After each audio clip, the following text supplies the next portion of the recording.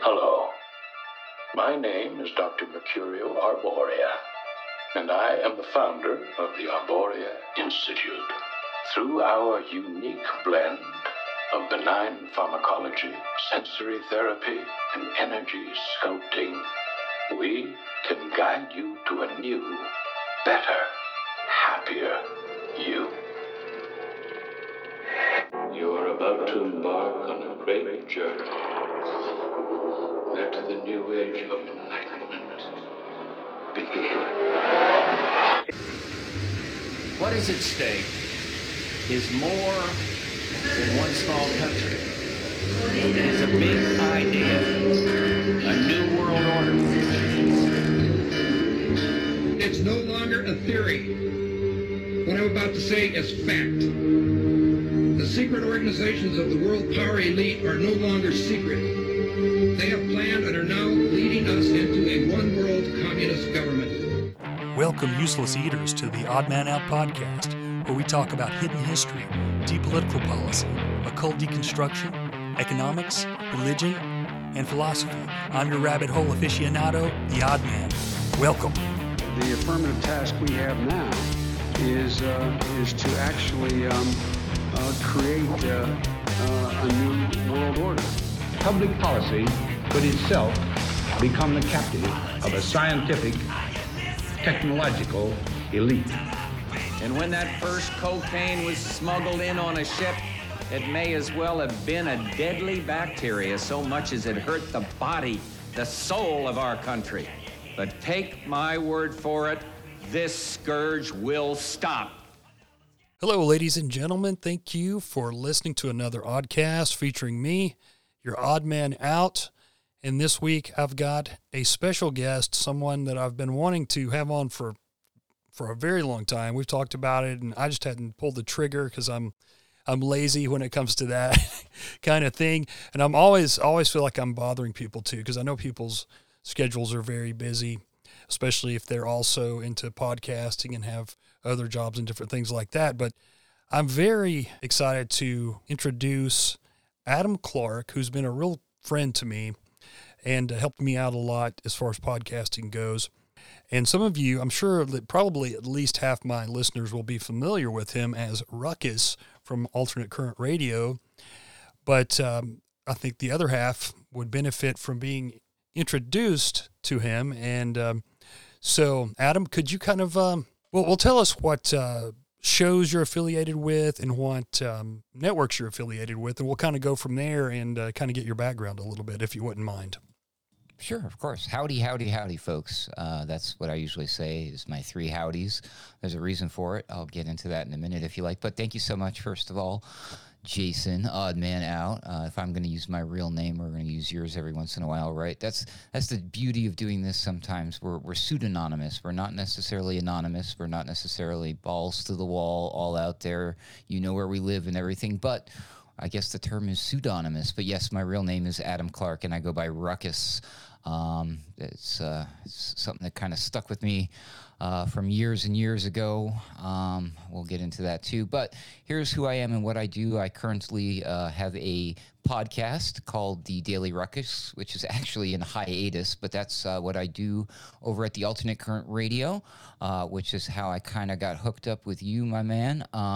True story. I've told you this, but I'll tell the listener. I've been listening to your podcast since before Alternate Current Radio knew who you were. I don't even remember how that happened. I downloaded an app on my phone or something, and it was a podcast thing, and I was searching like, oh, I'm into occult secret societies, and like only one came up, and it was you, and I think it was only like the second episode you'd ever done or something. It was through Podbean. Yeah, that's what it was for sure. Or something like that. I don't remember if you were always on Podbean, but I was like, when you got hooked up with Alternate Current Radio, I was like, no way, I listened to this podcast. How did this happen? What's going on? So that was pretty cool. I am currently with a network called TNT Radio .live. That's actually Today's News Talk is the full name, but they go by TNT Radio, and that's their website, tntradio.live. That's actually my job. if you can believe that. So I don't do podcasting there. It is not a podcast platform, but there is plenty of topics and things and shows on there that have a podcasty kind of feel. But what it is, it's like that old school. You remember this, Odd Man? Remember talk radio? Live talk radio. Remember like Rush Limbaugh, even Alex Jones doing his thing. Bill Cooper. Like that kind of like actual live, real radio, right? The way it was meant to be, supposed to be. A lot of people kind of lump it up into like alternative media, conservative media, but it's not true. If you actually were to tune into TNTRadio.live for the full 24 hours, because they broadcast live 24 hours. No one else does that. That's insane. They do this because they're based out of Australia, so they have presenters from all over the world as well as listeners. That's how they're able to do what they do. But every single presenter and all of the guests come from all different walks of life, all sorts of different religious beliefs, all sorts of political views. And it appears to me that the one thing that's holding the room together, like if there's one rug that everybody's standing on, we are all against people infringing on our freedoms, especially when it comes to the Karunka stuff, the face masking, the lockdowns, the vaccines, the impending climate lockdowns. We're pretty much all, no, not pretty much, 100% all in agreement that that is wrong. So it doesn't matter who you are, where you come from, what you believe, what card you carry as a voter, which holy book you worship from.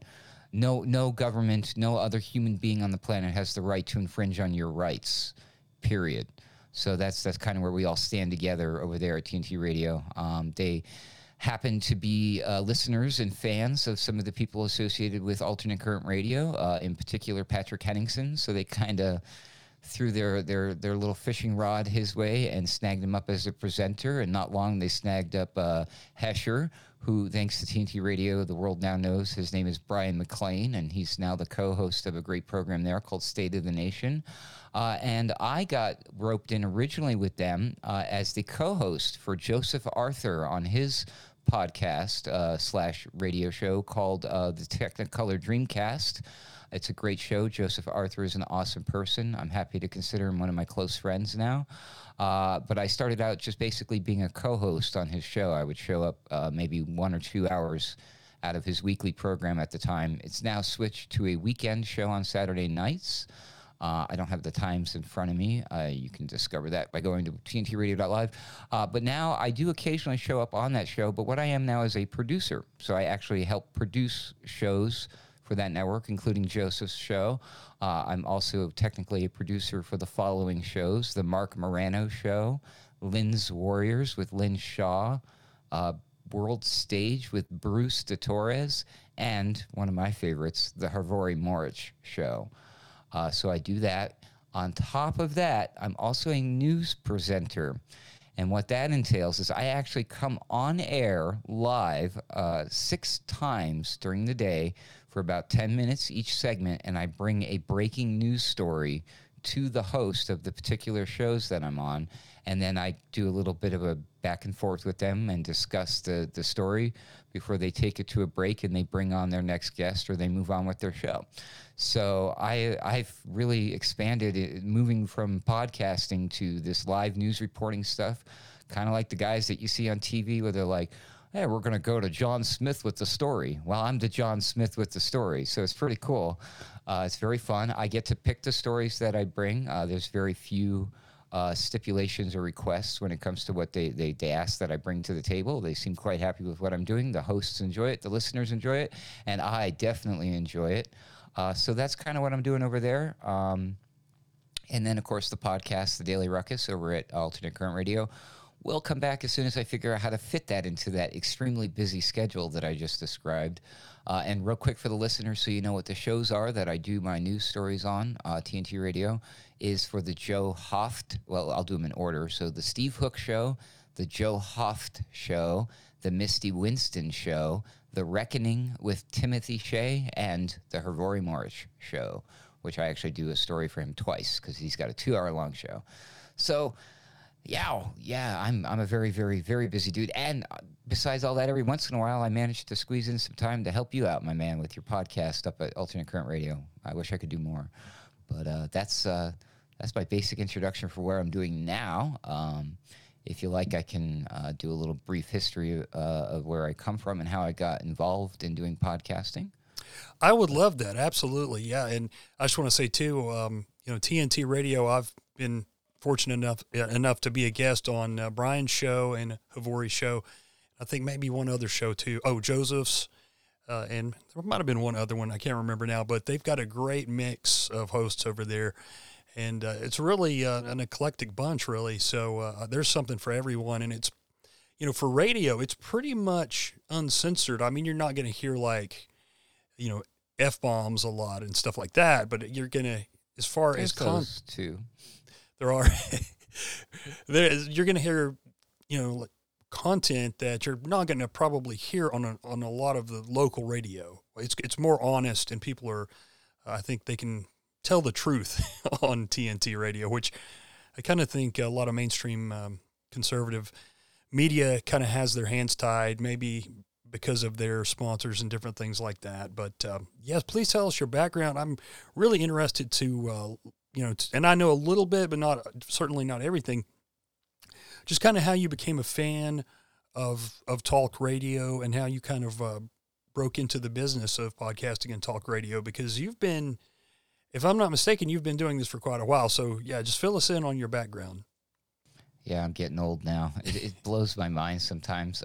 This is certainly not anything I planned on doing. I fell into everything quite by accident, quite literally. But looking back in my history and my childhood and things about my life in retrospect, now I realize, okay, there were little seeds planted here and there along the way, so it shouldn't be, it's not like it just came out of nowhere. But it did indeed drop on my lap. It was nothing I planned on doing. Radio was something I actually enjoyed for the longest time. I remember, I don't remember what age, but certainly at least a preteen throughout my teen years, but maybe closer to when I was a preteen, having to sneak and hide doing this. But I would stay up late and listen to the re-airing of the Howard Stern show.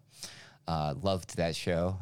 Not good for kids, of course, but I think that kind of thing really drew me into this whole idea of like radio. And from there, I was listening to things like Paul Harvey. I can't explain it. There was something about that guy. I loved listening to him. Good stuff.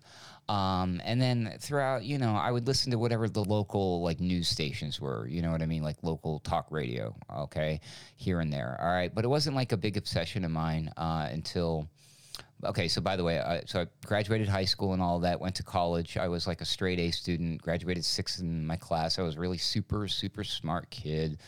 Sometimes I still am. I just don't like to be smart anymore. It's boring.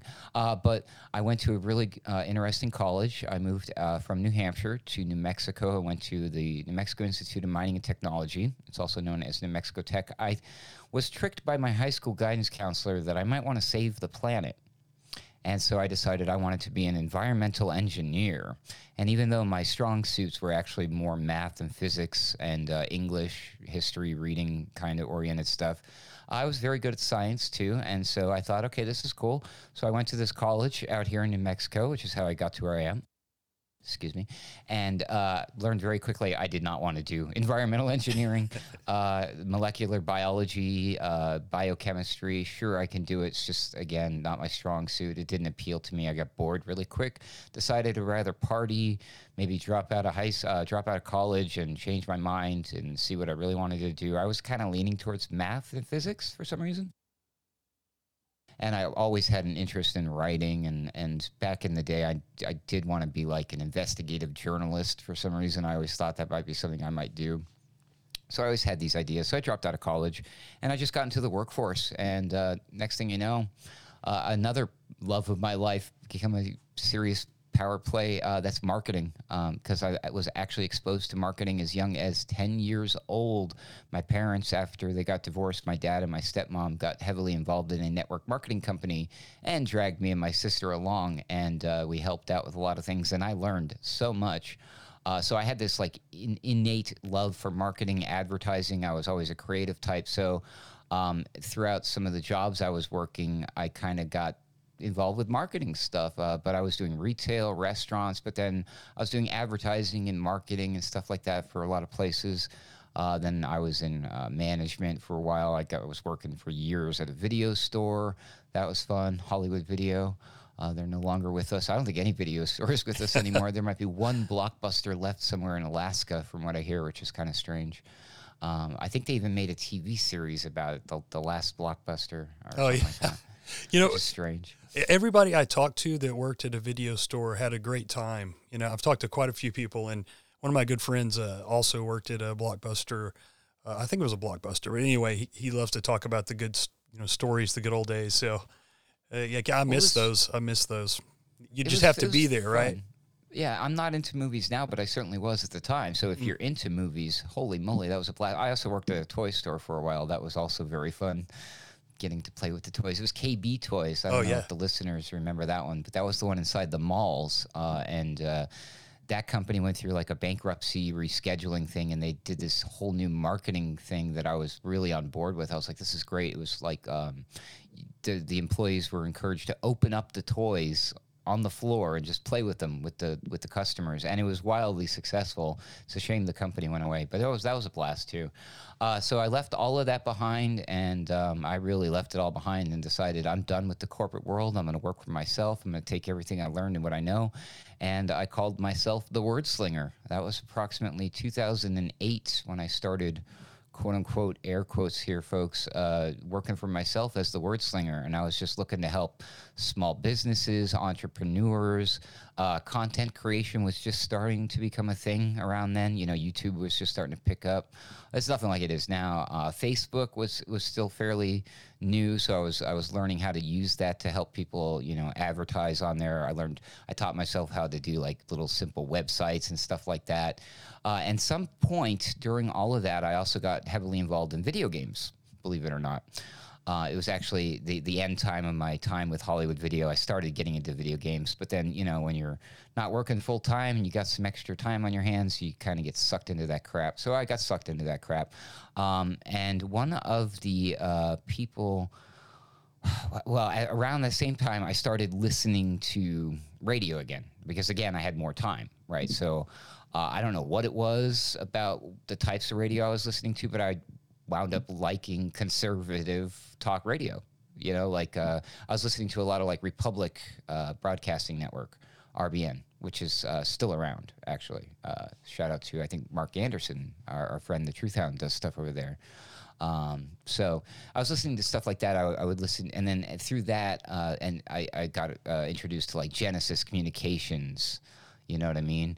Which is ironic because I was listening to other shows, every show except Alex Jones. I still hadn't caught on to that guy, but I was playing video games, and a friend of mine who I was playing online video games with decided to try to proselytize to me about his tinfoil hat wearing conspiracy theories about the state of our world, as it were.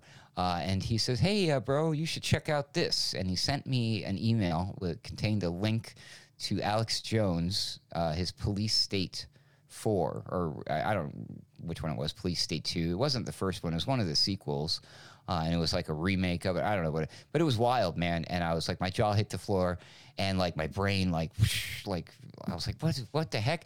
It just reminds me of something.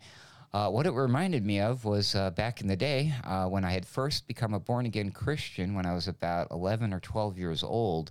I went to one of those really holy roller type churches, Baptist, Southern Baptist, actually, dancing in the aisles and all that. But heavy on the prophecy stuff. They really actually back then preached about the end time events, this concept, this idea of basically a one world government, a one world currency, the beast system, the mark of the beast. All of that stuff was really already beaten into me. And a lot of the things that I saw as a result of my exposure to Alex Jones sent me down a huge rabbit hole. And I don't know how many months. I did have a lot of free time on my hand. So it was probably 6 to 8 months max. I researched like hardcore, man. I was going to the library. I was going online. I was downloading, printing. I still have binders and notebooks just full of things. At some point during all of that, my friend who introduced me to Alex Jones introduced me to Bill Cooper, and I got seriously, but towards the end of my own personal research, I started listening to Bill Cooper, and then I dug into his Mystery Babylon series, and that solidified it. By then, I was like, I felt like I was an expert in all of this stuff, right? But so what, right? What do I do with this? Well, at some point along towards the end of that discovery and teeming with like hatred towards the world because I'm the only one who thinks this way, I'm the only one who's awake, or I don't even remember what we used to call it back then, but we used to have a term for it that was similar to this concept of woke, right? Did we even call it being woke back then? I can't remember. I feel like they stole that from us. I do too. Yeah, I think that we would say the term waking up a lot of times, or when was the first time that you woke up? Yeah. So I think we kind of added the up on it, or not added, but we came up with that, I think, way before it was weird. It kind of like went from woke was people like us to woke was these people, on the liberal side who were... So I don't know when that happened exactly. And replace the W with a J, and that's what you got on the other side. Right, exactly. You got to woke. That's a joke. So I wound up getting into this one guy, he who shall not be named, a radio show. Some dude who I thought was pretty cool, pretty sincere. He was very sensational, very bombastic, very appealing. Since Bill Cooper was no longer with us, I found it really fascinating that this guy actually was using references to Bill Cooper in his show intro, and I thought, hey, this guy's got to be legit. So I started listening. He had a website. He had an online chat. Of course, now everybody's quite familiar with online chats, and we got that going with alternate current radio, with TNT and all that stuff. But that was fairly new back then and kind of a weird thing and not certainly anything normal people do. But I was anything but normal, so I decided I'm going to actually register, put in my name here or whatever, use a fake name, and join in on this live interactive chat during this exciting, conservative, bombastic show, right? And so I did, and I was like, well, what am I going to use? I'm too afraid to use my real name. You definitely, especially back then, man, you don't use your real name. You're hiding for. What if the government finds out who I am? They're going to come kick down my door, the FBI, and they're going to arrest me or accuse me of pedo or something, right? Steal my computer. All sorts of wild, crazy conspiracy theorists. I'm going to go in a coffin in the FEMA camps with Alex Jones, right? So you're scared. So you use a fake name. And I thought, well, what name would I use? Well, when I was a video gamer online on PS3, my username was Ruckus-7. The reason for that was because I couldn't come up with a name for my PlayStation account, so I picked my cat's name. My cat's name was Ruckus. And so when I tried to be Ruckus on the PlayStation Network, they're like, that name's already taken. So I was like, oh, okay. They're like, try adding hyphen or question marks or numbers. I'm like, okay, so I'll do dash and I'll do 7 because that's a lucky number. And they're like, okay, that name is acceptable. I was like, okay, whatever. Didn't even think anything of it. So that's still my username on PlayStation Network. If you're out there, you ever seen Ruckus-7? That's me. But yeah, so when I went on this online chat room, I just went by Ruckus, which was doubly ironic because but at some point, after I had made that decision, I had a big scene at a bank where the bank manager had to come out and tell me that I was they said I was causing a ruckus, so that always kind of stuck with me. That's actually happened to me at least 3 times since I picked my name. I'm like, do they know or something? What? Crazy, because you don't hear that word very often. And every time I hear it, like on TV or in the news, I'm like, aha, I'll write it down or I'll try to record it because I have this grand idea that when I go back to doing my podcast, I'd like to include a different audio clip of somebody else saying, what's all the ruckus or something like that, right? Yeah. So that's why I chose Ruckus. And so I was hanging out listening to this guy do his thing, and I was really impressed and happy with what he was doing. And I met some people inside that chat that I know to this day whose names shall remain anonymous. But I think most people who listen to me or the Boiler Room understand that, yes, that's where I met Hesher and Spore, was in that same chat room with this other radio show.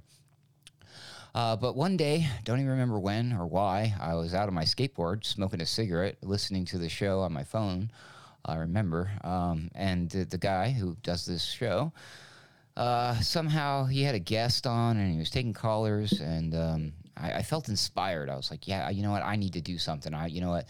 So I called into the show. I was actually already by then a regular caller to the show, but I was calling from outside on my phone. That's how I was listening. I was listening. You can call into the show to listen in. Some shows used to do that, right? Yep. Yeah. You know what I'm talking about.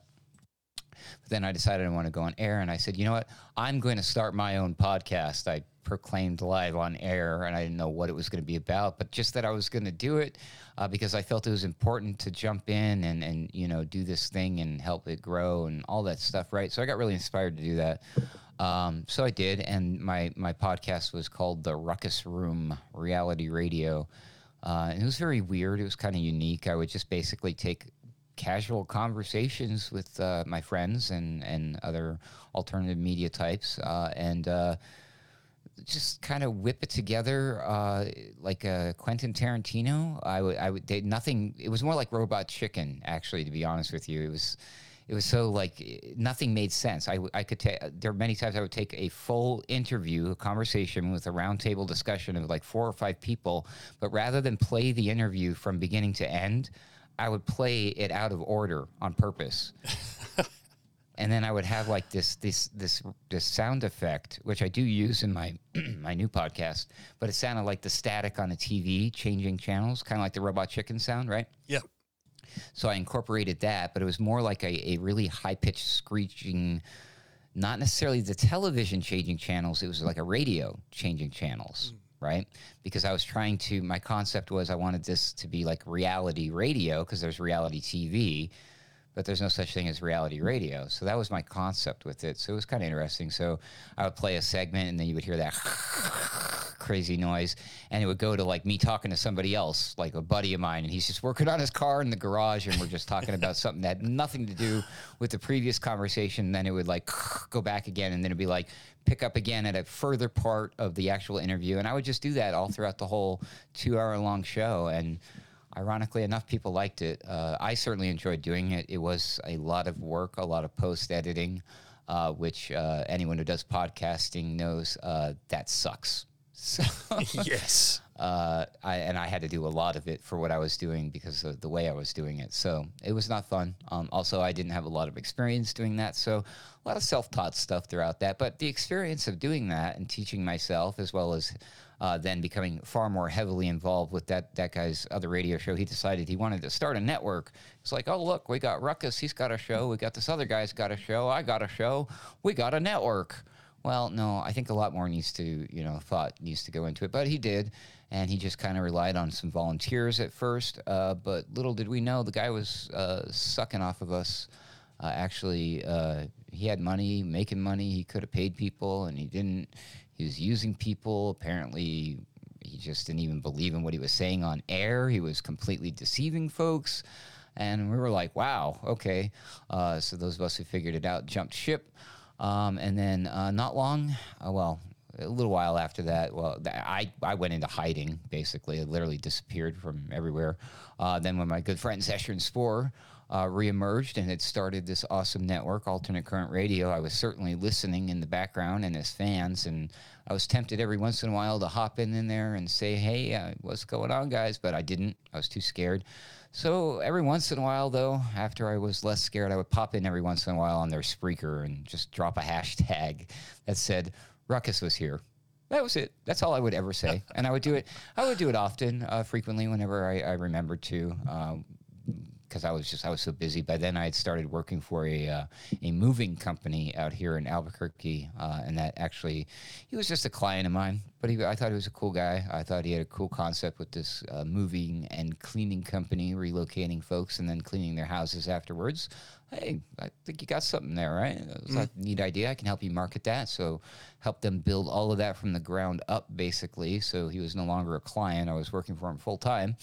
And then some, very, very, like twice full time. I was wearing a lot of hats for that company. So that kept me busy for the longest time. And then eventually I thought, you know what, I would like to try to do something again. So I had this wacky idea for something I was going to call the Daily Ruckus. And it was just literally 7 to 10 minutes long. And I was like, well, I'm only going to do it if I have a place to do it. So I was like, well, I have to do it myself first and make sure I can do it. So I did. I have a Spreaker account. I've had one for the longest time. So I just did it. And the reason I did such a short show is because when you're a free user on Spreaker, you're limited to small amounts of time that you can do over there, right? So I did. I would record my podcast. And this one was very different from what I was doing before. This one was actually, I would grab about 3 or 4, sometimes 5 different like news stories that had nothing to do with each other technically, but the way my brain works, I managed to figure out a way to make them all kind of like relatable in a way, the way I put them all together. And then I had fun with these like snarky little comments in between. I would play with some audio tweaks every once in a while. A lot of the stuff that I learned doing the Ruckus Room, right? A lot of my fun stuff that I used to do. And then the other thing is, for time's sake, I had to speed it up a little bit. So if you ever find some of these old episodes, they're out there. I'm talking really fast. And it's not me talking fast. It's because I had to speed up the recording part on the post-editing. So that was always kind of interesting. But it was fun. And then I showed it to Hesher and Spore after I did a few episodes and said, hey, if you want, you can, pick these up from my Spreaker and re-air them on your network. And they're like, oh, heck yeah. And so they did. Unfortunately, I was just far too busy to keep that up. I made it maybe like 14 episodes, if that, dude. And I had to stop again. And then I kind of dropped off the planet again. Things got pretty rough and wacky and wild in my personal life. That's neither here nor there. And then fast forward to basically the pandemic. And all of a sudden, I found myself with a lot of extra time again and a lot on my mind. And I was just really angry at what I was seeing, what I was witnessing. I was like, wow, we're about to experience the world's biggest psyop and everybody's falling for it. I'm like, dude, I'm trying to tell my friends and family, look at me, I'm a germaphobe. They know this. I'm like always constantly washing my hands and worried about germs, but I'm not worried about this pandemic. I was able to tell very, very early on in the pandemic, thanks to the way they operate and the way they talk in the news, and my background in marketing. I was like, oh, look at this. They're creating a problem. They're about to roll in with a solution. $5 says it's going to be related to the pharmaceutical industry. Oh, look, Bill Gates, vaccines. I wonder what this is really all about. Look, people getting pissed off. They don't want to lock down. They don't want their kids not to go to school. They don't want to wear the face masks. And I'm like, oh, clearly setting up like, hey, don't worry, soon you won't have to worry about any of those things. We have the answer. Just take a shot. So I was one of those people. There were quite a decent number of folks out in the alternative media who came to that conclusion, but I was not a member of the alternative media at the time because I was just Ruckus doing nothing. But that's not true because at some point during all of that, I decided I can't just not be Ruckus. I'm not going to go harass my friends Hesher and Spore right now. What I'm going to do is I'm going to dust off this here thing called Twitch. I don't know if the listener's familiar with Twitch, but it's a video game streaming platform primarily, and also where you can see halfway naked chicks hanging out in a bath tub or a hot tub in their living room for some reason. I don't know what's up with that.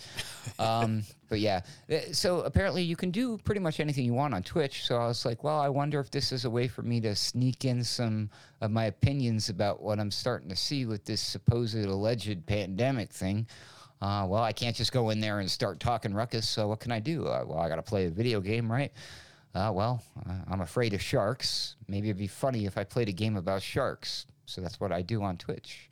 I was doing it on my mobile phone. I'm playing a game called Hungry Shark, where you are a shark and you run around eating people. It's funny. It's actually fun. I actually love the game, but I chose that just for that reason, just as like an icebreaker to get my foot in the door on this Twitch thing, right? So after I was doing that, I was actually talking while I was playing my game. So I was talking about things that you probably shouldn't be talking about on Twitch, right? I was pushing the envelope a little bit.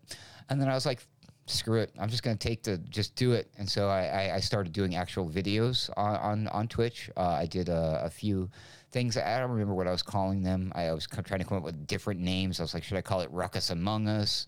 Should I call it Ruckus Was Here, since that was my hashtag? And I think I wound up doing... I came up with this brilliant idea. I might go back to doing this because it's really great. I called it mental combat. And I would take two opposing ideas, basically the mainstream narrative versus, the truth or an alternative view. Not always it wasn't always the truth or whatever, but just two opposing ideas and just, present both of them and let the viewer decide, you know what I mean? Mm-hmm. Very smart way of doing it. So I did things like vaccines versus, humanity. Things like that, so tongue-in-cheeky kind of stuff. And then I also liked to do I would listen to documentaries. So I would blast a documentary playing on the speakers to where everyone could hear it while I'm playing my shark game.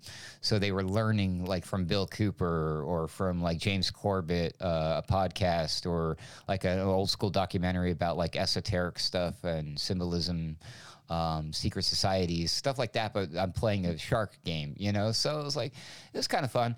And at some point, I built myself a Discord server associated with all of that. And Discord appealed to me very much. That is like a chat platform, like where it's kind of like I don't know if you've never experienced it. I don't know how you would explain it to somebody, odd man, but it's like a threads. It's like a bunch of different.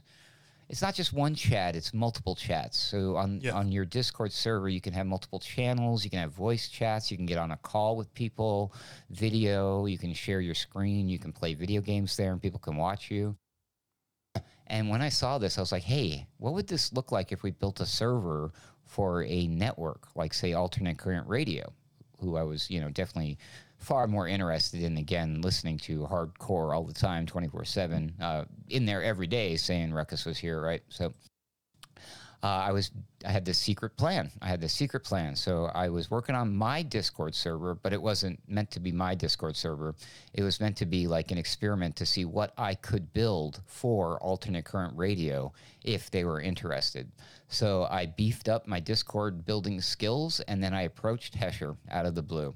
And he was quite surprised to hear from me and happy. We talked for quite a while, me, him. I don't think I got to talk to Spore that night. I think the next night we did. But I told him my idea about the Discord, and he's like, shut up, man. What are you talking? No way. I was like, what do you mean no way? He's like, dude, synchronicity.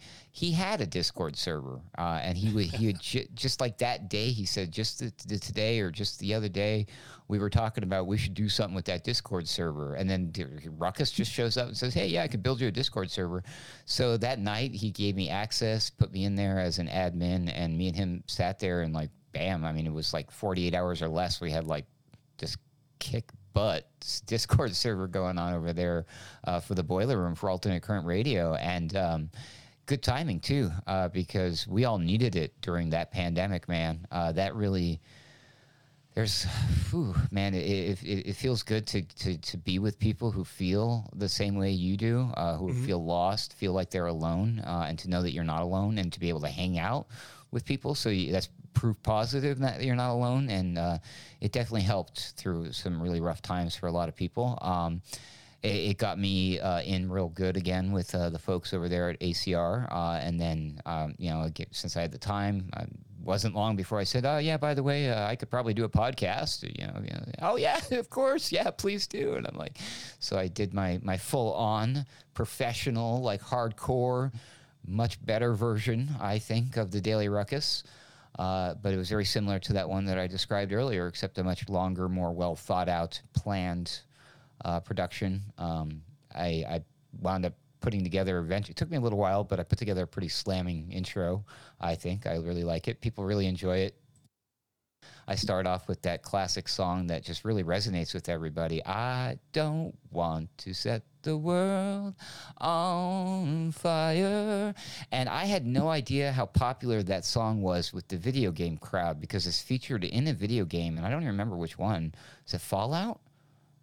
I'm not sure. Like I'm not sure. Yeah, so it just, for some reason, people they love that, and it really draws them in, and it just happens to be a song I really like, and it fit in with my radio dial thing that I was doing.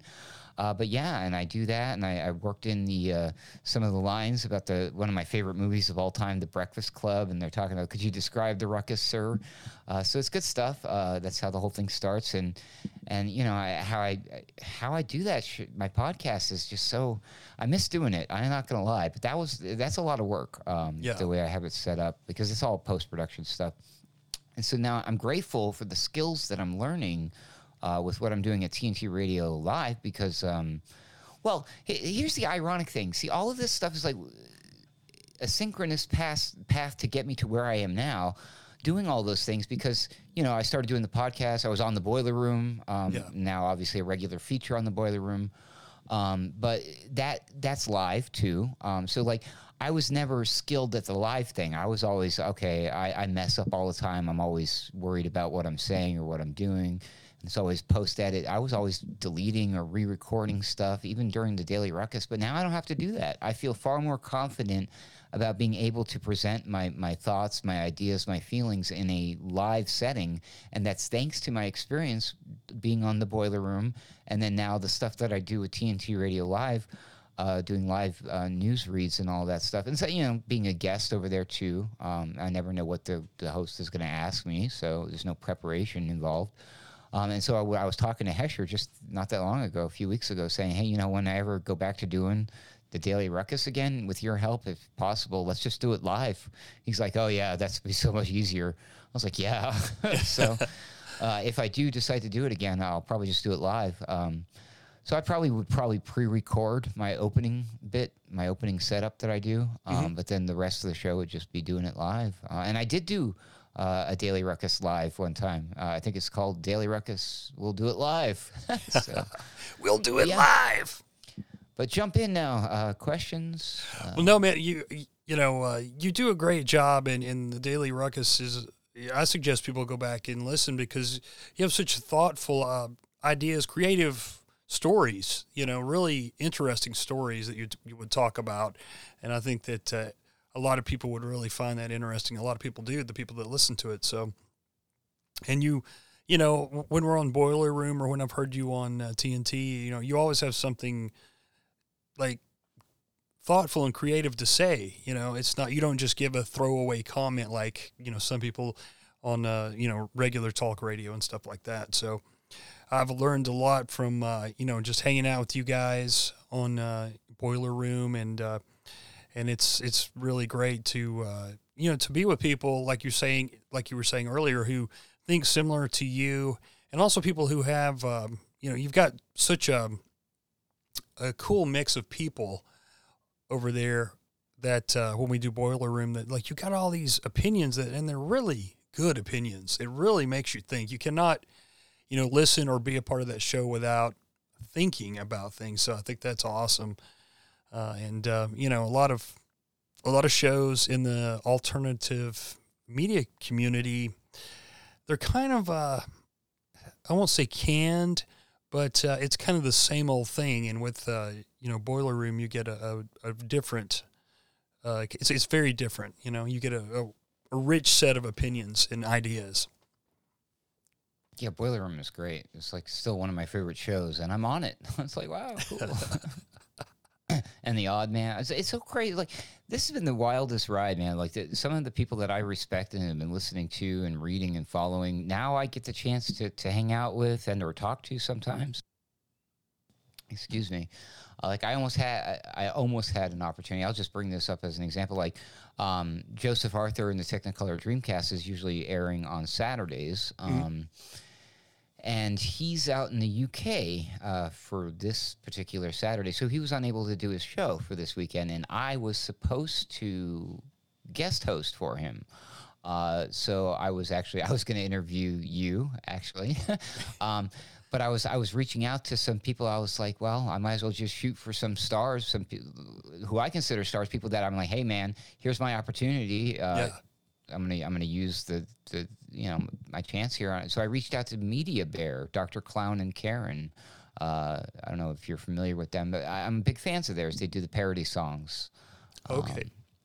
And they do YouTube stuff too. It doesn't matter, but I'm a big fan of theirs. They're content creators that I enjoy watching as a listener, as a viewer, as a fan. Mm-hmm. And I reached out to them cold, and I said, hey, listen, they happen to know who I am because they watched the Boiler Room, so that doesn't hurt. That helps, obviously. But awesome. I don't think they were necessarily familiar with TNT Radio, so I reached out to them kind of last minute and said, hey, listen, I'm guest hosting this show. Would it be cool? You guys want to come on and I can interview you? I think it'd be fun. And they're like, oh man, that would be awesome. They got back to me right away. And then I had to get back to them and say, well, actually, we're not going to do that, folks, because TNT Radio is doing a little bit of an upgrade during that time. So I would not be able to do it anyways. But no. Luckily, I was able to score them for a future date with Joseph on the Technicolor Dreamcast, and of course invited them to come on the Boiler Room for Alternate Current Radio. So that's always fun. And then if I ever, if I start doing my podcast again, or if I want to do like a special thing, I've always considered I would like to do an interview style podcast one day. Maybe it's just something I do once a month or on my Twitch channel. Yeah. There's opportunities there, but it's neat running into these people or hanging out with them sometimes on the back of a Zoom call when I'm on there doing my news presentation, and then the guest comes in a little bit earlier. You know, like so many times that's happened. I'll be sitting here just reading my news story with like Timothy Shea or Steve Hook, and then all of a sudden the little circle comes up on the Zoom call, and then all of a sudden on camera there's oh look, that's Judge Gene Pirro. Okay. Oh look, it's Roger Stone. Okay. Oh, look, who we got? Gerald Celente. Wow. Okay. You know, I'm just using some of these big names as an example. I'm not necessarily big fans of all of them except Gerald Celente. Definitely a big fan of him. But then, like, the guests that come on these various shows all the time, I'm like, holy moly, these are all the people that I watch from all these different places, and they're all kind of starting to come together in one place. It's really this family, this extended family of alternative. I'll just keep calling them alternative media because it is an alternative to the mainstream. Sure, yeah. What you think about alt media doesn't always mean Alex Jones turning the frogs gay and Sandy Hook, whatever. You know, it doesn't mean that. It just means it's an alternative to the usual, right? Yes. But I see that the extended family does exist now since the pandemic. Like, we were all scattered to the four winds, and a lot of people didn't know each other at all. But we've all started to come closer together into a smaller circle now, thanks to the pandemic.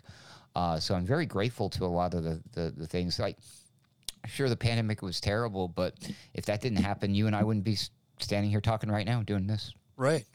So it's pretty wild. Yeah, it's created a lot of opportunities, and you're right. Yeah, it's brought a lot of people together, because I think that even people who have some political or social differences realized, oh my goodness, this is huge. We're, under a program, an operation. They're trying to really shore up globalism. I think obviously, it didn't happen. I mean, it was Agenda 21. The main part of it happened in the year 2021. So, we were told it was going to happen, and, not exactly that, but we knew something big was planned for that year. And, it didn't disappoint in that regard. And I'm just glad that a lot of people in alt media and in the conservative and libertarian traditional circles have come together, in a lot of instances and communicated and talked out ideas and are kind of hashing out things and trying to get to the truth, because, man, there were so many lies and so much chaos that it was easy to get overwhelmed. It's still, to me, I get overwhelmed when I try to keep up with the current news. But I really got to hand it to you guys that are, you stay on top of that stuff. And because it changes so fast, it's mind blowing. But you guys do such a good job of parsing the current news, the latest headlines and stuff like that, and it can't be easy. Oh well, I'll tell you from my experience of what I do, just trying to pick out 6 news stories and then have them prepared and leads written for them and sent to the hosts on time. And yeah, it's not easy because, like you say, it's always changing. And it's not like I can't wake up and on a work day and be like, I already know how my day is going to be. No, I have no idea. You know what I mean? Because I have to learn what's happening today. And oh wow, look at that. Now I'm going to have to report on this. And a lot of stuff I don't want to report on. It's not like oh, I want to talk about this. It's news. It's different. It's a rare instance where I'll get a topic on TNT as far as my news presentations are concerned that is something that I actually want to talk about. Sometimes it's good news, and I'm happy to report it. That's different, and that's always good. A lot of times it's politics, and I'm not a big fan of politics, but that is the reality that we live in, and that is what probably 99% of all talk radio is about anyway. If I'm not mistaken, it's always politics, right? Right. Yeah. But I have a new appreciation for it, and I understand how it works and why people get sucked into it. And I have new theories about it now. I really feel like, okay, I think politics is kind of like sports for smart people. You know what I mean? Mm-hmm. Not like this, not like the super smart people. That's like, oh, those are the hoity-toity university types, theoretical philosophers and, you know, math physicists types, NASA scientists, whatever. But like in general, like like you have people who like, oh, they know everything about sports and they're into sports, right? And it's like, but they're not like, not the sharpest tools in the shed usually, but they're very smart about their sports, and that's what they're into, and they're very passionate about it. Well, people who are passionate and care about the world around them and their communities and their kids and their families, and they want to be passionate about something, that's politics. And then they'll latch on to the identity of that and get into these groups, and like kind of like how like we feel like we love hanging out with each other in the boiler room Discord or with each other during the pandemic. That's like, oh, they love hanging out with other Democrats. They love hanging out with other Republicans. Like, oh, I'm MAGA, or I'm this, or I'm libertarian. Oh, I'm a Ron Paul guy. I'm a Bernie's bro. You know, like that that fits that niche. You have religious people who that niche for them is their church life, right? Everybody has something, right? But it's all a distraction still at the end of the day is what I'm learning. So I'm like, I don't hate on people who are into politics, and yes, politics is important, but at the end of the day, I realize that, yeah, you could vote for blue or you could vote for red, but at the end of the day, that doesn't change anything. You know what I mean? So it sucks for me to know that sometimes, and then to have to talk on air with a host who's totally sold on their political candidates, and then react to a news story. Sometimes I feel I'm guilty by association, but I'm not injecting my opinion unless it's asked for. That's not the role I serve there. But if somebody were to ask me like, well, hey, Adam, don't you think this is unfair treatment to Trump? Well, yes, I do think this is unfair treatment to Trump. Well, are you going to vote for him? Crickets. Well, actually, no, I'm not going to vote for him, but that's okay. But you do you. But I'm not here to push one candidate over the other. But occasionally, I do speak my mind about politics over there. But none of them are going to change anything. They're all part of a broken system. So I don't know. I know you're a little bit into the politics stuff, but do you think at this point is it doable? Can we vote our guy in there, odd man, and we're going to get our way, or things are going to go for the better?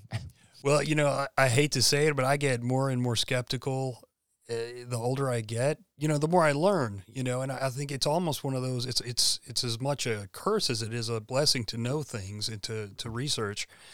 But yeah, I think that once you get up there to a certain level in politics, I just don't believe that there's any hope, because I believe all these guys are controlled. And you go back to Bill Clinton's favorite professor, Carol Quigley, who wrote those books about the Council on Foreign Relations and the whole basically international banking cabal. And he said that, I guess in the 60s, if I'm not mistaken, when he wrote Tragedy and Hope, that it was all controlled. They allow for us to have this Democrat and Republican facade, but it's mainly just theater. And that's just, it's too much for most people to handle. They cannot, they really can't fathom that. For one, I think it scares them to believe that there's this hidden power behind politics. And two, I think that, like you were saying, they're so invested in this party or that party, that, one of the factions, that and especially the leaders, it seems like the leaders, especially in the more conservative side, I feel like, with the more Democrat liberal leaning people, I feel like they've always really held an affinity, well, in the modern times, for government as a whole. It's kind of almost like taking the place of the church. And where, at least, in the last, well, as far as I can remember, in my lifetime, the conservatives have been more kind of anti-government, not completely anti-government, not like anarchists, but more smaller government, more personal freedom. At least they think they are. But then they continue to pick people who just say they believe in those things, and then it's all lip service at the end of the day. Once the term is done, it almost always goes further to the left. And quickly, I'll just say, I was having this conversation with one of my kids, and she said, well, what about the abortion laws that were changed recently? And I was like, well, I mean, obviously it's going to go the other way every now and then. If it didn't, you would see more unrest, maybe, mass unrest at some point. So you've got to give one side a little, you got to throw them a bone every now and then. And plus, when you give one side, because we have this dualistic system, when you give the conservatives a win, if you will, it almost works in the favor of the Democratic politicians because it gets their base, it shores up their base, it brings in the donations, the funding. So it's, like you said, it's a corrupt system. It's broken. Like Ace Ventura, they're in the game of life. There will always be winners and losers. Right. Losers. And you have to lose to want to win the next time, right? Yeah. That's kind of what you're saying. Yeah, no. And then, what sucks to me is because before TNT Radio and before I, had to even, well, I do care a little bit about politics, don't get me wrong, but I used to be like, oh, screw them all, screw both sides, screw the whole thing, it's all broken, it's all corrupt. And then we had the Trump phenomenon, right? And he tricked a lot of people. He almost had me a little bit. Don't get me wrong. I was like, oh well, maybe this guy's different. But then when you realize, you're like, oh, that's his thing. He's supposed to. You're supposed to think he's different because you go back to what one of his biggest promises, right? Is like, crooked Hillary Clinton, lock her up, lock her. I mean, dude. If I had a dime for every time they had people in a room chanting "lock her up," man, I'd be a freaking millionaire, right? So what happened to that? Yeah. How come she's not locked up? Remember what he said? Like, oh, yes, of course. Yes, lock her up. No, just kidding. We're not going to do that. In fact, on date, in his acceptance speech, didn't he say, we owe Hillary Clinton a debt of gratitude? Say what? Rewind 24 hours ago, and she's like the most corrupt, crooked person on the planet and needs to go to jail. What happened? Oh, you're a politician, but you're not a politician. Oh, but that's your thing. I get it now. And then you look at some of the very weird, strange symbolism, the esoteric stuff involved with Donald Trump. It's like, wow, yeah, I don't know if I can trust this guy, but it was very clear. He was the one in charge of. We have him. Say the whole world can clap their hands and say, thank you, America. Thank you, Mr. President Trump, for telling the FDA to just go ahead with those things. We don't care if they're safe or not. Warp speed that. Yeah. And nobody can. All of his base, the Trump fans, they don't seem to give a crap, or they're overlooked at. They don't care. He's doubled down on it. Even in the face of a candidate now of Mr. Anti-Vaccine himself, supposedly, RFK Jr., right? Mm-hmm. What do you think of him, out of curiosity? Well, and I was having this, again, I was having a conversation with someone, I can't remember who it was now. Oh, it was one of my old friends, Zach, and I remembered, and he remembered as well, years ago. It was, and this was when I first kind of started getting hip to the dangers of some of the things that were in some of the vaccines. And we were having this conversation, and he's very liberal. And I was kind of going through more of a libertarian phase, but I'm still kind of go back and forth between kind of a traditionalist conservative ideology and libertarianism too. But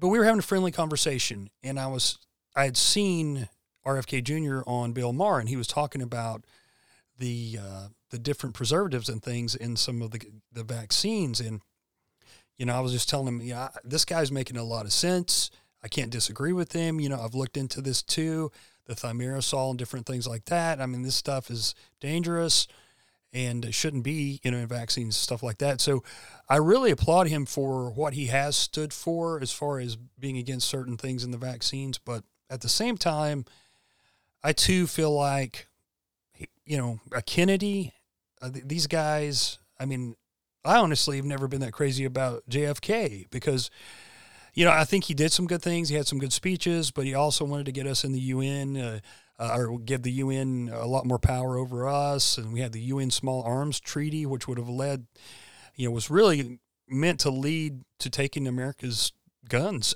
honestly. So things like that, And he was a Bernie bro. RFK Jr. was a Bernie bro. So I think we got to look at that. I think we forget, because I see libertarians really pushing RFK Jr.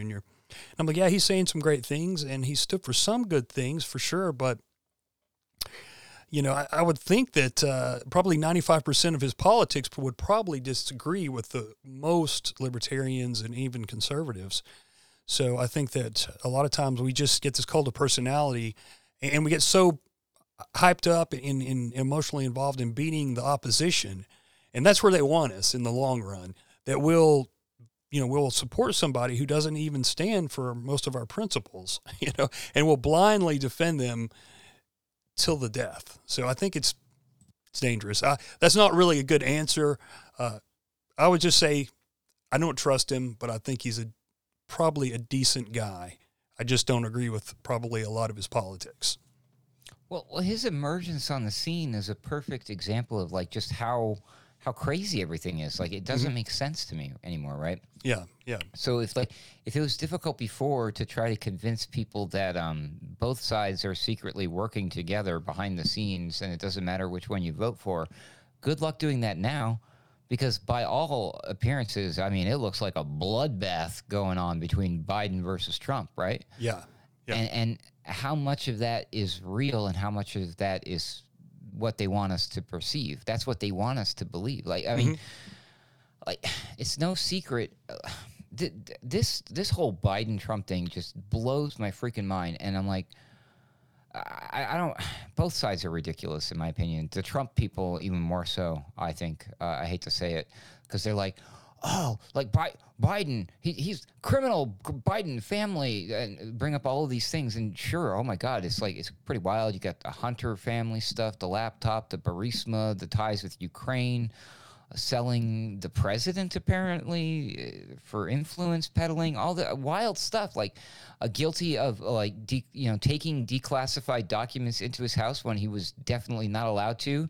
And then he's like, oh, I said, I'm sorry, it's okay. And then the response to that is we're going to go after the other guy when he was allowed to take the documents, but we're going to call that a crime. Like, who can look at that? Who knows anything about politics? Doesn't matter which side you're on.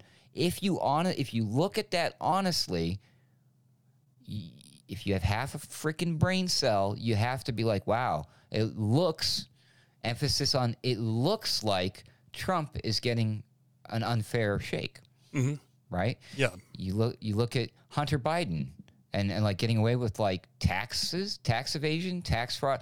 He literally lied about, like, dude, do you think like if you went down there and you wanted to get yourself a firearm, odd man, and you said, I don't use these illegal substances, and then they like you drove past somebody and they blew some weed in your face and then like you tested positive, do you think you would go to prison? I bet you would. Yeah. But not if you're Hunter Biden. Right. It sure appears as though people, friends, family members of one particular power structure, political party, seems to be able to get away with whatever they want to. It seems that way. Like, and anybody can see this. The left media does not hide this. Instead, they play defense for it, but they don't hide it. Right. So like, how many of these by now, if not definitely by the time the presidential election happens, every single person with half a brain cell who knows anything about politics will come away going into this next election thinking that there is something seriously broken, something seriously unfair happening to one candidate. And I don't know what the end result of that is going to be. Like, naturally, people assume like, oh, you see, every time they do these indictments against Trump, like, he gets more popular in the polls, right? Mm-hmm. Yeah. So obviously, they're like, oh my God, you guys are fools. You're only making him stronger. You're going to make it easier for him to win. I hear some people like Jason Burmis. I'm a huge fan of Jason Burmis. I love that guy to death. I just found out we have the same birthday, which is wild. But I disagree with him. He's convinced that they are going to throw Trump in prison. He's convinced. So he's telling his viewers, that's fine. I strongly disagree with this notion. He's like, he's telling them, you guys are fooling yourselves if you think that they're not going to throw Trump in prison. I disagree with that. I think that that's the impression that they want to create everybody to rapidly react to this, like, okay, two-tier justice system happening. We see all these, the FBI, IRS whistleblowers, all this stuff. It really does appear, by all accounts and means, that, yes, one side is being completely treated like crap, and the other side is just being, like, given a free pass and then some. They get bonuses. It's pretty wild stuff, right?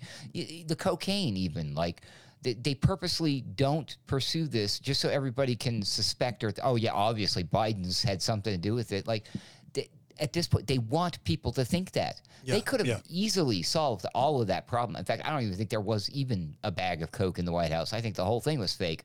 And I think it was whoever's writing the screenplay here, which is probably artificial intelligence, in my opinion.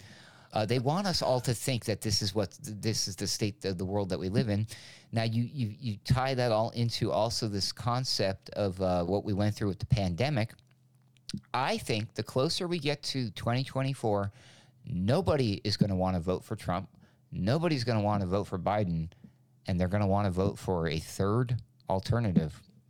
And it sure looks to me, call me crazy, but RFK Jr. just might fit this description. I know he's currently running as a Democrat, but Biden won't even debate him. Oh, interesting. This cannot be lost on Democrats. How can you be a card-carrying voter and believe in politics and be okay with the idea we're not even going to offer anybody else a chance? It was just like Biden just goes in no matter what. I've heard discussions from people who claim to be smart and they're into this politics, but they're Democrats and they're writing their little opinion pieces or whatever they're supposed to know. They're like, hey guys, just so you know, we're doing this on purpose. We know that we've got nothing on Trump. We're doing this on purpose. They think, odd man, the Democrats, or this is what they want us to think that they think. This is where it gets complicated. But take it at face value. The Democrats think that by doing these fake, these weak-ass arraignments, indictments of Trump, which they know won't hold water because they won't. It can't. It's going to go nowhere. I mean, it's going to get shot down, right? They're doing this on purpose. They know it's making him more popular. They're doing it on purpose because they don't want any other Republican candidate running against Biden, because they're convinced 100% that when it comes to when you pull that lever or you choose between Biden and Trump, you're voting Biden. They're convinced that, like, if the world is given the choice between Biden and Trump again, it's a shoo-in for Biden. And I'm like, where does this idea come from? They're putting all their eggs in one basket on one side, and the other side is doing the same thing. And I'm like, you guys are leaving the door open for a third-party candidate, because at the end of the day, I don't care how much you rig it, the people still matter. The voters still matter, and they're going to vote this time. I promise you. This is the one time. If I can say anything with confidence, odd man, I will say I will put money down on this. Whoever wins, this will go down in American history for the highest number of actual voters going out and voting. I'll put money on it because of everything we've been through. Yeah, I would agree, because they're working people over mentally, both sides, and that would make a lot of sense to have JFK run as an independent in RFK. I'm sorry, RFK Jr. as an independent. No Q stuff here, but I'm sorry. Yeah, definitely not. Oh man, that was a great one, wasn't it? I mean, I wanted to believe that one too, but I don't know. Anyway, I digress. But yeah, that would make a lot of sense. And I don't know. I mean, it's crazy. It really is insane to just how. Like I heard somebody say, I want to say it was Freeman Fly. It was a few years ago, and he said, I can see how someone would not be for Trump, but I can't see how someone would be for Biden, which made total sense. That's exactly the way I felt about it. But yeah, the problem is, that people get behind these guys and they do not care. It was like you were saying earlier, with Trump, but same with Biden, of course. The people that support these guys do not care about the negatives. They do not care about their shady connections, things that they've said that would go against the party's principles, just things that they've done, policies they've passed that go against the principles of the party. it just all goes out the window, and people become really unreasonable. I know I heard literally every excuse in the books, about why we should ignore any of the negatives of Trump, or the last time, whether it was like over gun control or, Operation Warp Speed or you name it. And, people just lose their mind. I remember one guy was telling me, because I was talking to him about, I said, under Trump, we've had more gun control than even under Obama. And, this guy was livid. And he said, well, he's doing that because as things go along, he's going to get rid of every single gun law. He said it's, this 4D chess or whatever. And I'm like, there's no way that you believe that, but it's just a scary, it's just really frightening how people, they totally give up on thinking and just react, emotionally. And it's really dangerous for us in the country. But I think it's been that way for a long, long time. I think we just started to realize it more under maybe the Obama years and Trump years. And so. And things are accelerating. Like this meme popped up during the pandemic, this concept of clown world. And it's getting worse every day. It's like, I never, ever thought. Okay, there are some things that are taking place now that we easily all predicted pretty early on. The idea, like, oh wow, look, they're gonna do this lockdown stuff with the climate or something else in the future, aren't they? Like, we could tell because again, they do this to themselves. So if you're paying attention, early on in the pandemic when they're running stories, like every day it's like, oh, here are the case numbers and people dying and it's like scary. Oh, by the way, check this out. Researchers have discovered that with less people driving on the roads, the environment is improving. Well, climate change is getting better. And then we'll go back to death, scary. Oh, look at this. Researchers have noticed that animals are coming back out from the wild and enjoying themselves again while we're all locked up in our houses. This is good for Mother Earth. And I'm like, oh, crap. Look what they're doing.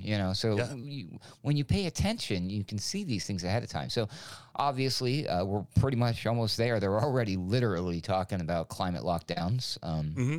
They're talking about rolling blackouts. Like, oh, hey, look at that. Those accidental rolling blackouts when everybody died from overheating, it was actually good for the environment. We just might do that on purpose now. Yay. In the name of saving the planet. Eat the bugs, all of this crap. The Great Reset. Oh, my goodness. That Klaus, baby, a bit on the nose. You probably should have, I don't know, man. They went for it, didn't they? They're like, pandemic, this is it. The perfect opportunity. Great Reset. Yes. And then you wonder why people think you're a raving lunatic. You are. So. Yeah, it's a time, too, where, I noticed with you, because, I was kind of into the libertarian scene for quite a while. I mean, I never was a part of it. I didn't, play any role in it, but I followed it pretty closely. And one thing I was kind of amazed about, because, I'm kind of a history buff and a conspiracy buff for sure. And a lot of these top libertarian guys, they waited until the last minute, until they could not ignore the WEF anymore. And I think it had to be because they are, the big business connections, because, libertarians, they've always been pro big business. Although there's some, I know that Ron Paul, I've heard him talk about, being against corporatism and different things like that. And so there are some who make the difference. They don't want, they know it can go both ways. Too much government's a bad thing, or too much, large companies controlling everything is a bad thing as well. But a lot of them, I think they just kind of blanketly would defend the private sector, not realizing that a lot of these top private sector guys are writing the policies anyway. You know what I mean? We talked about this on Boiler Room and stuff, but they did not want to believe that WEF was this globalist, terrible entity. And I've heard a lot of even and I really like him too, but what's the professor, libertarian guy? Oh my gosh, I'm blanking on his name. He's like one of the top guys, Tom Woods. And he, it was like probably 2 years ago, and he was like poo-pooing the idea that the Council on Foreign Relations was really powerful. And I've heard him since then kind of admit that at least the WEF, WEF is very powerful and influential, but, it's just been disappointing that some of the people, like we found out, I guess this is what I was leading to. I'm kind of blathering on, but you find out that people like, the guy with the eye patch, Dan Crenshaw, he was a WEF young global leader. You start finding out that these people who are supposed to be conservative are young global leaders. Ivanka Trump, for instance, And so you start to wonder, well, are there anybody out there? Is there anybody out there that is a real, true conservative at heart? Tulsi Gabbard, I know she was on the liberal side, but she's loved by, conservatives and libertarians, a young global leader there, Can I bring up something? Yeah, I'm glad please you brought do. this up. Please do. Apparently, especially in Tulsi Gabbard's case, as well as in Vivek Ramaswamy's case, who was also listed as a World Economic Forum young global leader, they didn't ask for that, and in fact, they don't want their names associated with that. Vivek Ramaswamy just settled a lawsuit against the World Economic Forum for that specifically. He has been demanding that his name is removed, all association, because they put his name up there without his permission, without even asking him. Apparently, this whole young global leader thing is not necessarily everything that you and I think it is, but it is, but at the same time, it's not. So, just because you see a name up there doesn't necessarily automatically mean that they're hands-on involved with all of that, right? Yeah. I've also seen the World Economic Forum do this where they'll put out reports where they'll talk about we're keeping an eye on this. We like this about this particular blockchain project or this cryptocurrency.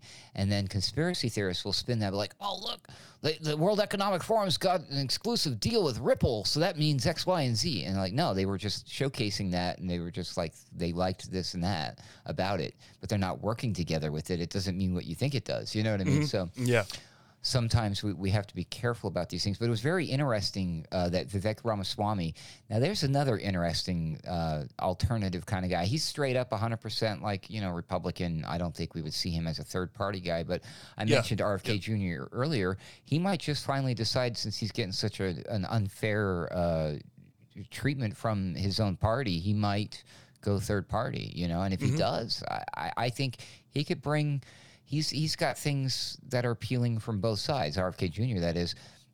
No, excuse me, Vivek. He's got an interesting, shady past that people will question, but without any evidence that he's part of the elite, the things that he's saying and doing are real appealing to a conservative. But someone like him will have zero chance as long as they keep doing what that Democratic plan was. Let's keep throwing, shade on Trump, making him more popular with his base and keeping the Republicans busy so they can't, position an actual worthy opponent for Biden. So, I don't know why they honestly think that Trump is not a sufficient enough candidate against Biden. Yeah. I don't know. He's barely cognizant of... I'm glad you brought that up. I'm more concerned with whoever his next VP pick is. Yes. Look at the current vice president. I'm like, okay, the president is one thing, but holy moly, I lose all faith in this country every time I see Kamala Harris speak. I'm like, are you kidding me? Is this real? Is this a joke? This has to be fake, right? This isn't real. No, it's real. How did that happen? What is going on? You talk about in over her head. She can barely answer. Sometimes her answers they don't make any sense whatsoever. And I think they just picked her because of her look, don't you? She had kind of clearly they picked her because no one can explain the boiling frog syndrome quite like she can. Oh, man. And you remember, you probably remember a little bit about this when we were kids. They made fun of Dan Quayle so bad. Like, this guy was, I don't know, in my lifetime, I've never heard of a VP being made fun of more. And, of course, the liberal media, they won't they won't treat Kamala the way she deserves. They cover for her all the time. And she's way worse than Dan Quayle, way worse. And then we go make her like the AI czar or something. Bad idea. And that just goes to show you that it is, a lot of this is theater. It's theater, political theater. And, it is kind of like, on one hand, the conservatives, like, President Biden, he really gets them going, whatever he does or says, obviously that's natural. But at the same time, there's no way this guy is making the decisions. I remember when he first got in there was a hot mic. You might remember this. And he was signing something, and he was mumbling to himself. And he's like, I don't know what the hell I'm signing, but I'll sign it anyway.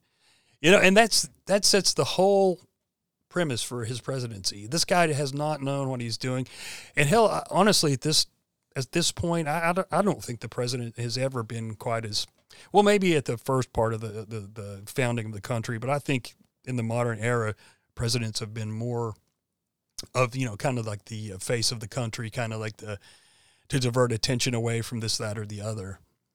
I had heard a rumor that the one who's always really actually in power, in control, is the vice president. So, wow, we're really in trouble.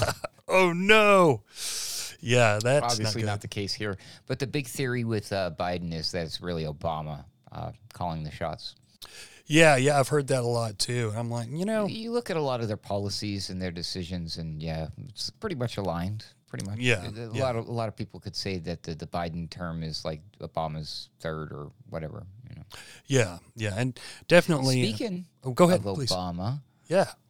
Obama's one personal sous chef less than he was previously this week. Did you notice? No. What happened? Oh, you didn't know about this? No. They have a personal chef who was staying with them. He's no longer alive. He died in a paddleboarding accident. Uh-oh. He drowned in 6 feet of water. Ooh, that's just not off good. their property. And not long after that happened, Obama showed up with a bunch of bandages on his hand and a black eye. Oh, wow.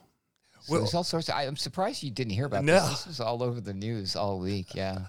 Well, I saw, and I honestly, I should have paid attention to the date, but it was a screenshot of a headline from Daily, not Daily Wire, the other one that's affiliated with Tucker, Daily. Oh, I know what you're talking about. You know what I'm talking about. So it was a screenshot, and it said that someone had come out and said that they had gay sex with Obama. And, there's another guy that came out several years ago and did an interview with Dinesh D'Souza, and he went into gross detail about it. So I don't think it was that guy. I think it was another guy, if I'm not mistaken. So I haven't looked into it, but... That talk is making the rounds again this week too, because a couple weeks ago, who is his brother, his cousin, somebody related to Obama came out who's said in the past about Obama being homo, but he said it again. He came out and he was like, "Oh yeah, blah blah blah. Like everyone knows. I don't know why you're keeping this a secret anymore. Just come out already." And then who was it, dude? Somebody else came out and said something again about this just recently. And I'm like, what is they brought up that it's an old friend of his or something like that, and Obama. They found excerpts, or were showing excerpts of Obama's diary or personal journal or something like that, where he was talking about having sexual fantasies with men. His biographer, that was it, wasn't it? Thank you. Yeah, I think so. You. Well, wow. And you got to wonder too at this point. I mean, that's not going to change anything. And is that just another distraction? Up on top of 100 other distractions that are coming out weekly at this point. So, it's just hard to know what's real, what's not, and what you should really spend your time researching, so. Yeah, we got all of this stuff going on with Russia, Ukraine, potentially World War III flashpoints left and right all over the place. We do have corruption taking place. As we've proof positive that that's going on with the Bidens. We suspect that goes on with other people, including Trump's. But no, we have to worry about whether or not Michelle Obama has a penis, whether or not their chef witnessed said penis and then was whacked because of it. That's the important things. We need to we got to get to the bottom of whose cocaine that was at the White House. These are the important issues, Odd Man. Absolutely. Not looking at what what's going on with the banking world and never mind. Basically, the money that we've been giving to Ukraine is unaccounted for, and in the millions upon millions now, and oh man, it's just it's crazy. And of course, BRICS. You're seeing like more countries, I think, joining BRICS or attempting to join BRICS, and ooh man, it's getting crazy. It is getting crazy. We're seeing multipolarity, actually. This is something Hrvoje Moric talks a lot about over on TNT Radio. He also does a podcast, by the way, called Geopolitics and Empire. You might actually recognize it. Oh, yeah, I know that one. That's Hrvoje Moric. So he's great with geopolitics, but he's been tracking and documenting basically how there's these little BRICS happening all over the planet. There's these little mini EUs popping up, like African little unions and little gangs popping up all over the planet. But it seems to be that we're really moving out of this concept of American empire, Western empire. There going to be a bunch of little tiny mini empires. I kind of imagine what we were seeing with like the Hunger Games. They were regionalizing everything. I think that's kind of where we're headed. I can see that totally. Absolutely. And, I had people argue with me because, I don't think that America, as far as for us, for the average person, I don't think that it's necessarily a good thing for America to be the number one empire, because the things that they are doing, that the people in charge to keep us number one is some pretty horrible things, So I don't think that's necessarily, it wouldn't have to be a bad thing for us, the normal people, but I think that our leaders are probably going to make it a bad thing to try to use that as an excuse of why we need to get back to number one, so I don't know. We just got to keep pushing out there and keep trying to expose as much as we can expose. And, man, that's what you're great at. So this has been an awesome show. We're getting up to almost 125, an hour and 25 minutes. But, let's go ahead and wrap it up if that's cool. And, is there any links that you'd like to give out? Or, I know you've talked about what you're doing, the shows that you're on in TNT.live, but any links you want to give out or anything like that, or anything else you want to mention while we're talking? Yeah, I think that's a good time limit right there. That's a good show. Thanks again for having me. Only 2 places I encourage people to go check out. alternatecurrentradio.com, of course, and then the other one's real easy, tntradio.live. So, just go there. Please support anybody and everybody that you see at either of those places. Don't go there looking just for me. Don't go there looking just for Odd Man. Just go support different people who are trying to get the truth out there. I promise you, some good things can come out of this if we all stick together and share the word around. And that's another thing. Don't be afraid to share. If you're a fan of what you're listening to, you're a big fan of the Oddcast, you're a big fan of Ruckus, the Boiler Room, Alternate Current Radio, TNT Radio, Patrick Henningsen, any or all these people that we're talking about are doing, don't be afraid to tell your friends and family. They might like it too, so please share what we're doing. And thanks again, Odd Man Out. I'm a huge fan of what you do, so I always look forward to the next episode of the Oddcast. I'm only 2 behind now, actually. I'm almost caught up again. Yeah. And I already got to listen to this one because I was on it. That's right. This has been a blast. Thanks. Yeah, man, I really appreciate all the help that you've given me. And, it's really been a benefit to me. And I look forward to working with you again in the future. For those who are listening, we're talking about maybe doing a show on Scientology or something else. We both have a lot of interests in secret societies, and we both love Bill Cooper and those type of researchers and authors and stuff like that. So we have a lot in common as far as our interests, and so I hope that we will get together soon because we've been talking about it forever. And I think that we'd have a great show on something like that. But yeah, like what you were saying about sharing, word of mouth is fantastic. And even just like you see us on social media, you see us post something, or, not just me and Ruckus, of course, but anybody that we've been talking about, or anybody that you like, and you like what they put out there, share it. It takes a second to share it on social media, because we're up against these huge companies, these mainstream companies that have, millions of dollars for advertising and huge staffs to, for marketing and advertising. So it's, the only way that people are going to find out the truth is if we share it, because if they never hear it, it doesn't matter. So, that's just pretty much it. True that, my man. True that. Well, cool, man. I look forward to talking to you again very soon, and thank you so much for doing the show. And I'll put those links to TNT and ACR in the show notes, of course. And, I'll talk to you soon, man.